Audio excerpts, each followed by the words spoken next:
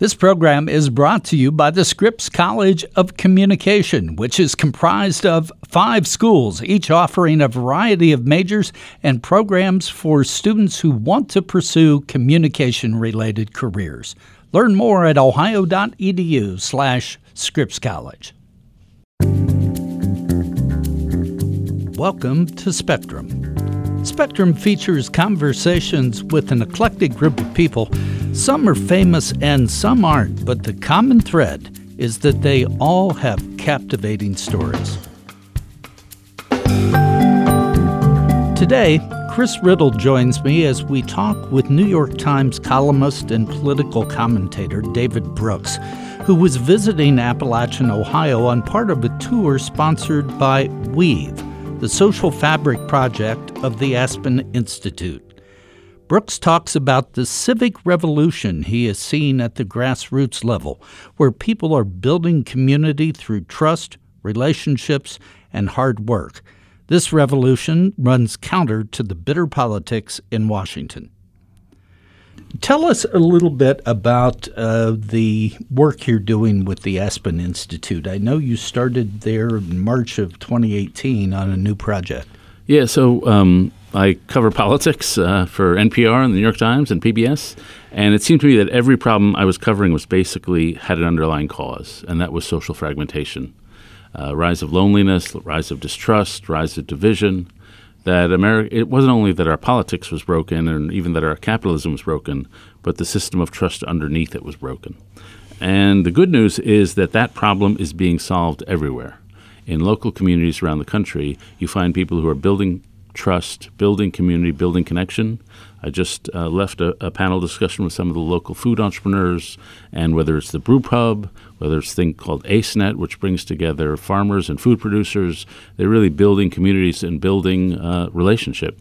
And so the question is, how do we take all the successes that are happening at the local level and make it happen at the national level? And the way I think you do that, a lot of things don't scale. It's about building relationship and trust and, frankly, love and intimacy. But you can build a culture around them. And so one of the things we try to do at what we call Weave, the Social Fabric Project, first we want to illuminate it. We want the country to pay a lot of attention to these local things that are so inspiring. And then we want to see if we can synthesize a culture and say, this is the values these people have. The country should have their values, not the values, frankly, that dominate our politics, and hopefully to shift the culture a little. Around the country, there are different communities that have different ways of organizing relationship. And that's in a lot of places. I was in Spartanburg, South Carolina not too long ago, and there, as I'm sure in this community, it's the young. They get all the people around the community to say, how can we get our kids from 0 to 25, from cradle to career? In other places, it's the arts that can bring people together. And here, you've got a local, vibrant, obviously historic legacy of a strong farm economy. You've got local producers producing local goods, whether it's the chips or the brew pub at Jackie O's. And that brings people together. And I think part of it is economic development. You, as they say here, you have a 30-mile meal. If you can source your food from within 35 miles of where we're sitting, then 100% of the revenue goes to people right here rather than to Mexico or to California or wherever. And so it's just good for the community. So there's an economic play here. But frankly, I'm more interested in the community play. I'm more interested in the idea of people coming together at Jackie O's, producers coming together at this at AceNet, and building community and relationship with each other so the growers get to meet the people who live in town, and they reestablish trust. To me, that's the most important thing. People crossing difference, establishing relationship, and saying, yeah, we're part of one community. We're going to do this thing for our community. And it may involve spending a few more cents for some lettuce, but you can do it because you love your community. Do you see those similarities from community to community that you go and visit? You may have a food co-op one place or something else another, but do you see those common human traits? It's amazing. People use the same phrases, and it could be in red parts of the country, it could be in blue parts of the country. They're phrases like deep relationality. How do I get it really in deep relationship? Radical mutuality. There's a sense that there are no haves and have-nots. We're all walking through this together. Often a sense of the whole person. Like sometimes we have a tendency to divide human beings up. So a school treats a kid like a brain on a stick, to just feed the brain. Or the healthcare is just a liver or a kidney. Or a restaurant is just a mouth to feed. But people are dissatisfied with that. They want the whole person to be treated. When they go to a brew pub, they want to get a sense that they're feeding their spiritual life too and their emotional life. They're building connections. They're serving a cause like their local community. And so there's a value system here, and I find that value system all around the country, except for in our national politics, where there's a lack of empathy, a lack of civility, and a lack of care for each other. And so there's a phrase in the book of Job, and the sparks fly upward. Somehow we've got to take all the local sparks and let them fly upward and have a national effect. I know recently you gave a speech in Minnesota, and your quote is saying that we're lost in a valley of our hostilities and resentments. Yeah, if you look at the trust for one another, a generation ago, if you asked Americans, do you trust your neighbors? 60% said, yeah, people around me are basically trustworthy. Now it's only 32% and only 19% of millennials. And so the younger you get, the more people are distrustful. And then there's the rise of isolation. Suicide rates have been rising for 30 years. Depression rates have been rising. Mental health problems have been rising. And when people feel naked and alone, they do what their evolutionary roots tell them to do. They revert to tribe. They try to find some group that can at least give them a sense of connection. The problem with tribalism, it's based on us-them thinking, friend-enemy distinctions. It's based not on mutual affection, but on mutual shared hostility to somebody else. And that's really what defines our national politics.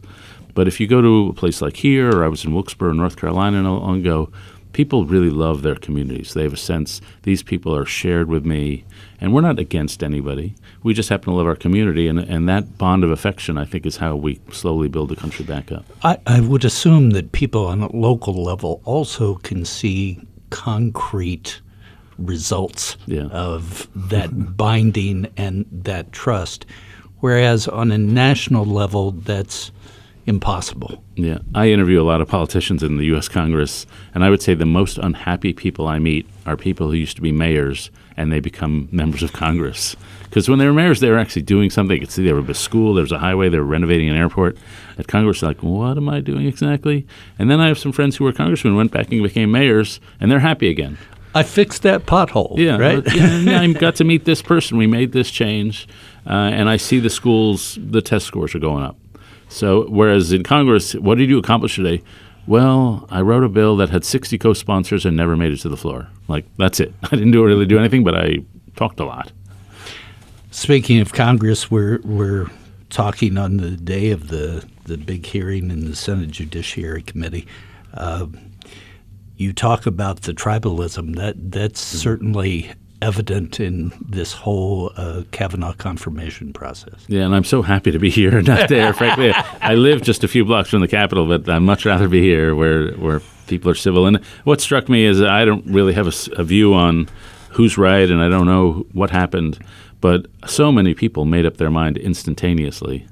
And I look at my Twitter feed, and frankly, this whole last couple of weeks, I've just been hating everybody. I just want, just wait. So let's see, get some information before we get on our high horses and decide I believe this person or I believe that person. You've covered politics, among other things. Have you ever seen it this bad? No, it just keeps getting worse. I mean, all the norms and standards of behavior just get eviscerated on a weekly basis. I do remember the Anita Hill Clarence Thomas. That was a very unpleasant period. People got really personal. But there were still, we still, frankly, whether you liked George H.W. Bush or you liked Barack Obama or Bill Clinton, there were standards and norms of behavior. And those standards even applied to the U.S. Congress. There were gentlemen and gentlewomen from the Senate who were, John Glenn from here or whatever, DeWine. They were normal human beings. And George Voinovich. Voinovich, yeah. And that there's very little room for that right now. Do you see that changing? Or what would be the spark that would cause that to change? Yeah. So I don't think politics is going to change. I don't think the change is going to come in the political sphere, and that's why I'm here. I think the change is going to come in the civic sphere. We had a time similar to this in the 1890s, and America was being ripped by a new economic revolution to industrialization. We had waves of immigration. We had political corruption. And what happened then was there was a civic revolution. Citizens rose up and said, we want to live in a decent place. So they created the Boys and Girl Scouts, the Boys and Girls Clubs, the Settlement House movement, the environmental movement, the NAACP, the unions, the temperance movement. All these movements came into being. And one of the great things about America is when we have a problem, spontaneous movements form. And so we had feminism to address gender inequality. We had the civil rights movement to address segregation. We have a community problem, and we need a community movement.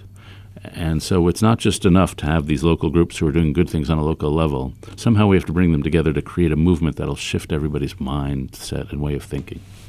Are you seeing, as you tour around the country and talk to these different organizations, are you seeing them being successful in exporting the ideas that they're finding successful? Like the 30-mile meal, like maybe we have people that are going out and telling other areas about it.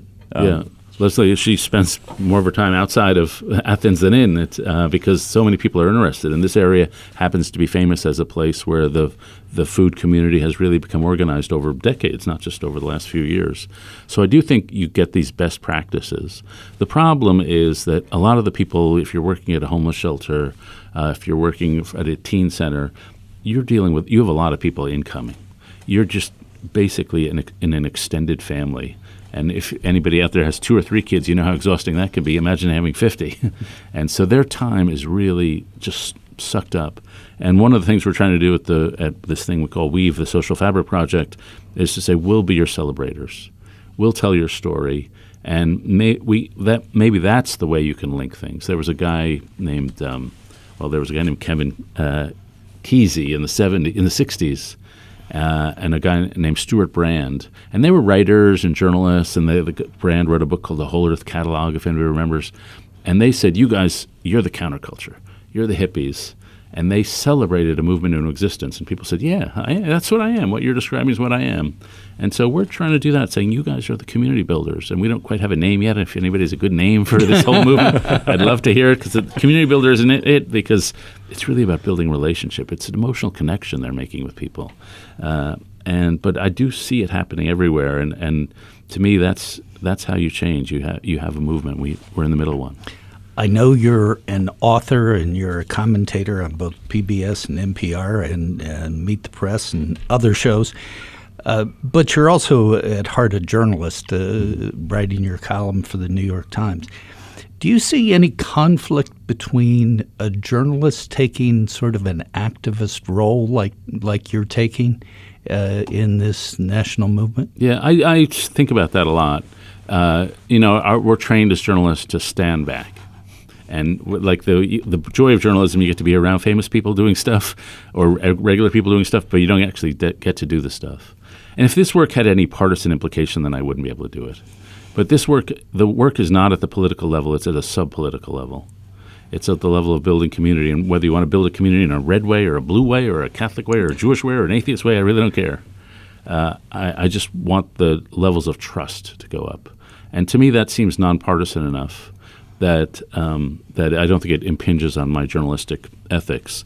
And it's, if you, I sit there in my office at the Times, and 45,000 people commit suicide every year in America right now. 55,000 people die of opiate addiction. The norms of our society and our politics are being shredded. It seems like one of those moments when it's incumbent upon all of us to do something a little extra.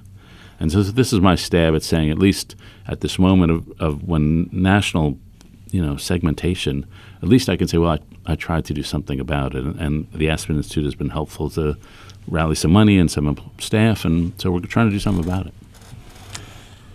What is the ultimate goal of Weave? Like, what do you want to see 5 years down the road after going through doing all these panel discussions and dinners? The first thing is just if we can hold up people like here in Athens and bring some attention to them, I think that might recruit more people to do this kind of work. I think it might also be an encouragement to the people who are doing the work to have their stories really heard and told.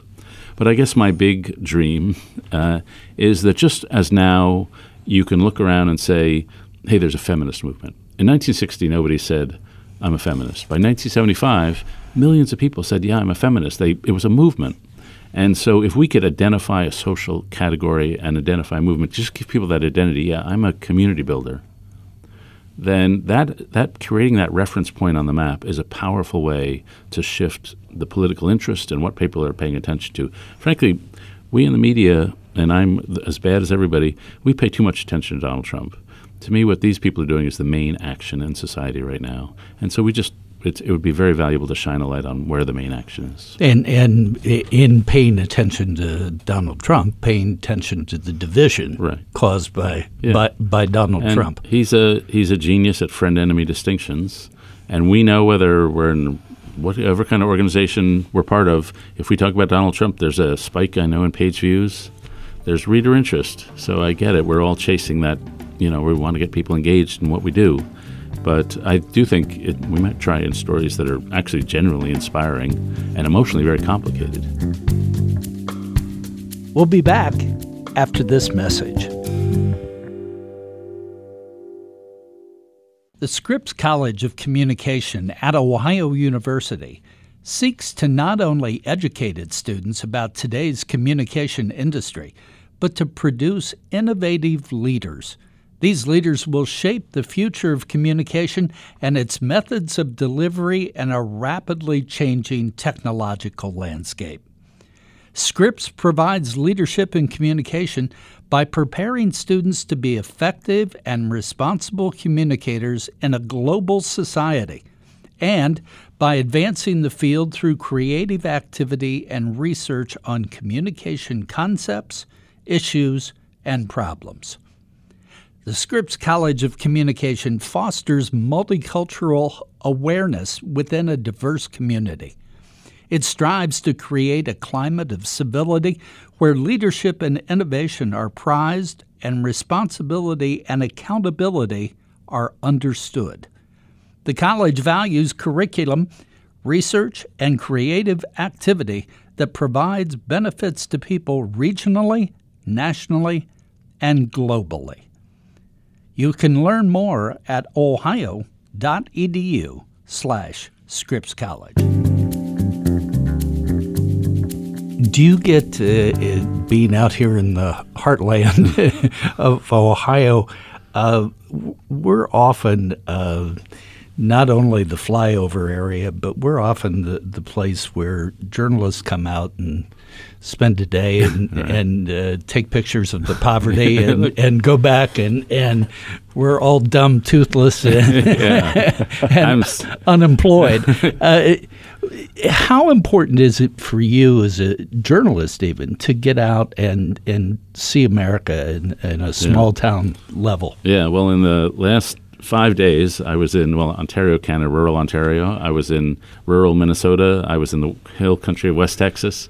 So to me, getting out and being in the country is a pleasure and an education. And I would say I flew into the Columbus airport this morning, and it's probably my 5th or 6th stop there in the last probably 4 months. I've done a bunch of things at Columbus, a few things at Ohio State. I was at Sinclair College in Dayton not too long ago. So if you cover politics and you're not spending a lot of time in Ohio, you're not really covering politics. Covering politics, if we could talk about that a bit, the hostility that's been caused by the Trump administration. Mm-hmm. There's always been distrust and always an adversarial relationship between media and politicians, but it's gone to an extreme. What dangers do you really see happening with that? Or do you think this is just a cycle that we're going through? I still ultimately think it's a cycle, but I'd say a dangerous cycle. Yeah. The loss of a sense of truth, that there's a truth that we bow down to regardless of our party affiliation. When you lose that, you've really lost the basis of your discussions. And if you can't agree on facts, then you really have lost the foundations. If you have no social trust, as I mentioned, then you can't do a business deal, you can't do a political deal, you can't accept the legitimacy of the other side. I happen to come across a description of the end of the Roman Empire, and Gibbon, the historian, describes how it was one individual separating and segmenting off from all the others, and it was just a range of isolated individuals. I don't think we're at the end of American greatness, or it's not like the end of the Roman Empire, but you have to think there's a danger there, that you lose the fundamental relationships and the fundamental loyalties, any sense of a national story. What is America for? What binds us together across difference? All that stuff is under threat right now, and that's why I think it's such an extraordinary moment. The economy's doing fine, okay, anyway, but the fundamentals of our society, the substrate, the layer down there. That's what really was not at risk in the Great Depression. They had economic hurt, but families were holding together, communities were holding together, trust was really super high, actually. And now we've got, in some ways, a more foundational problem. This attack on truth really strikes me. I've spent the bulk of my career as an attorney and a judge and a journalist. All three look for truth and have a sense that there is some truth. It seems really scary that our society now is questioning whether truth even exists. Yeah, and you get to pick your own truth. I'm a journalist, and I have a political affiliation, I guess a philosophical affiliation anyway. But if you read an article on global warming and 99% of the scientists disagree on one thing, you've got to think, well, they probably know a lot more than I do. And so you got to have some respect for that. Once you can throw out expertise, and you know, even today, we're talking on the day of the Kavanaugh hearing, and on my Twitter feed, it was everybody's views was entirely predictable, except for maybe 2 or 3% of people on my Twitter feed. So I only listen to them, because I know at least they're going to give me an honest view. They might be right or wrong, but it's not shaped by whether they're red or blue. They're just actually looking at reality. One of my favorite quotes is by John Ruskin, who was a 19th century art critic, and among other things.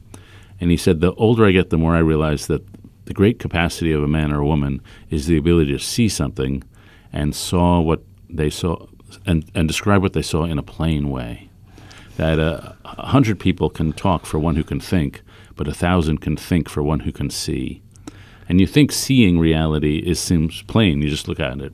But in politics, nobody sees reality plainly. No. They see it through their lens.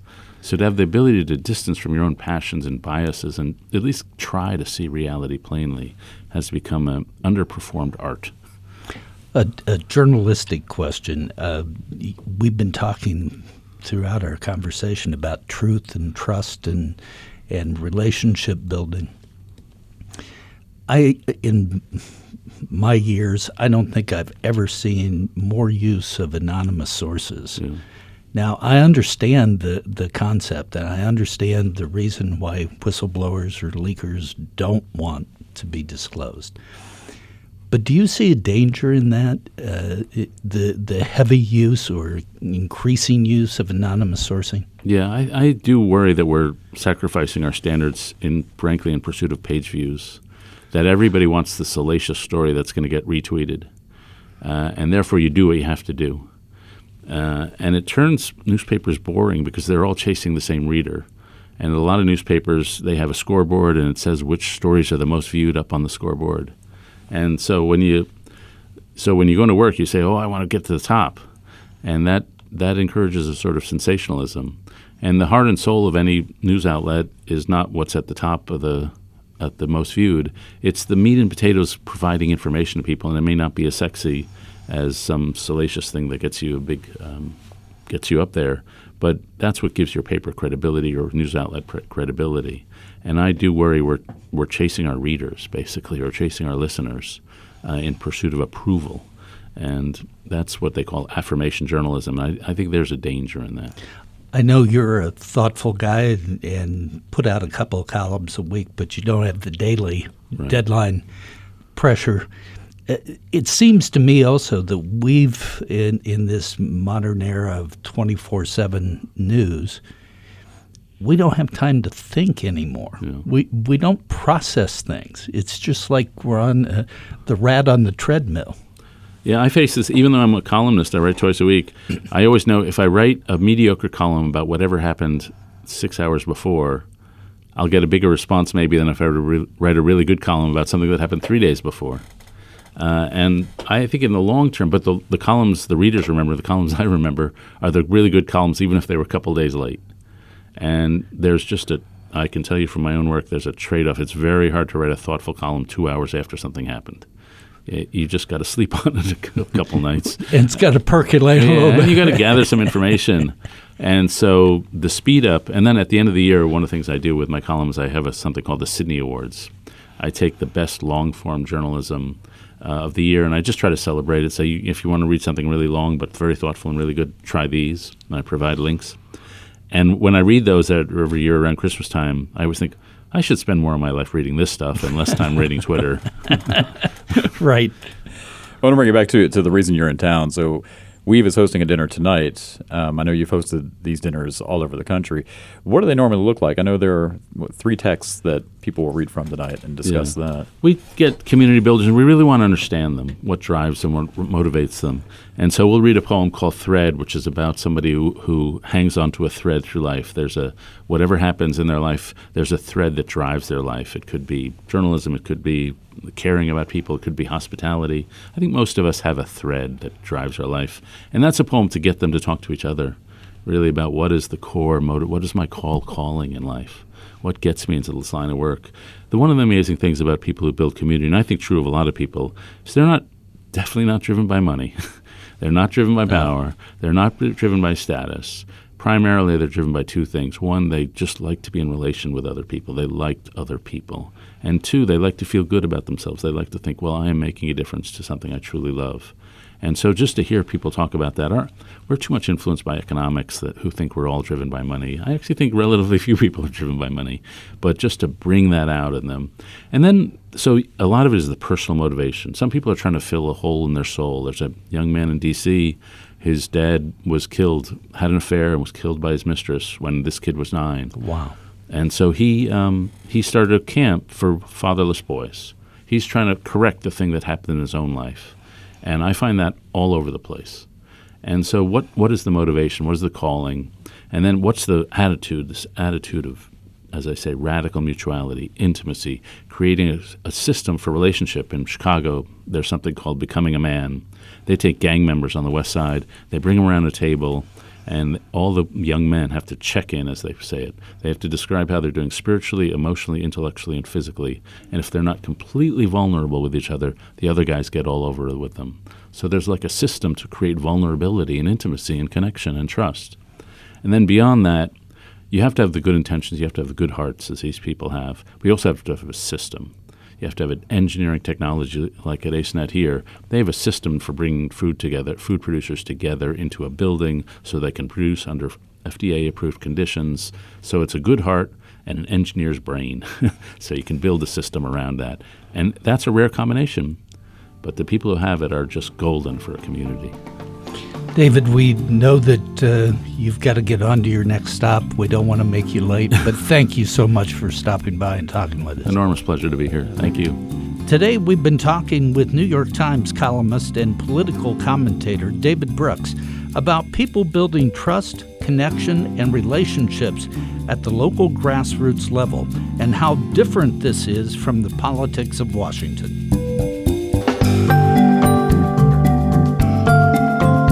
Spectrum is produced by WOUB Public Media. Adam Rich is our co-producer. I'm your host, Tom Hodson.